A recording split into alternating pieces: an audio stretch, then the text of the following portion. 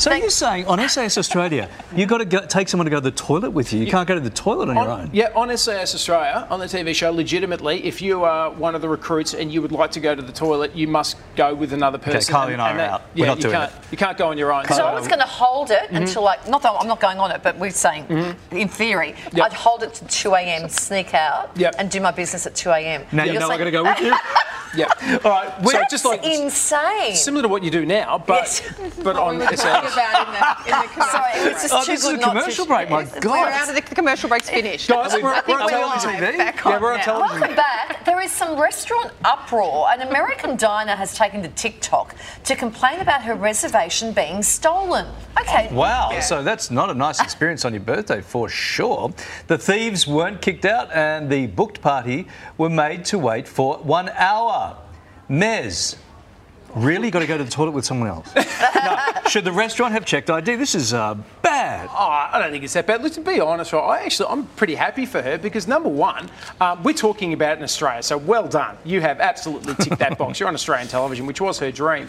And the second part is that, like, if that's the worst thing that's ever happened on one of your birthdays, you're having a pretty good life. Like, I mean, seriously, growing up as a child in the 80s, my birthday experiences were horrific. My mum would make a cake that was basically a burnt biscuit with some icing on top of it. My mum once bought me a football that I wanted. I wanted a Sharon AFL football. My mum bought me an NFL football. Not the same.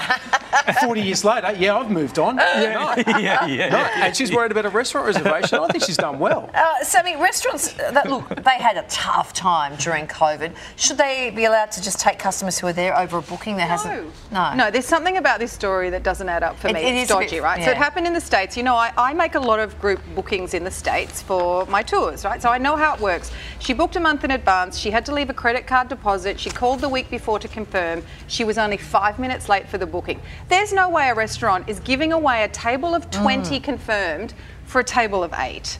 So I think, Mez, you're spot on. She really just wanted to be on the morning show with Larry and Kylie. Boom. And she got there. But Job look, well done. If the restaurant did do the dirty on her and give her table away for her birthday, this is why TikTok, Facebook, Instagram, Yelp, MySpace were all invented. Name and shame. Well, name and shame, lady. I can't help but wonder if she's upset about this thing, which we see maybe is a little bit trivial. How is she going to go when she's on SAS Australia? She has to go do her business next with her door. 20 friends. Okay, thank you guys to have your say on any of good snort. let's get that on any of these topics. Just head over to the Morning Show Twitter page and use the hashtag TMS7.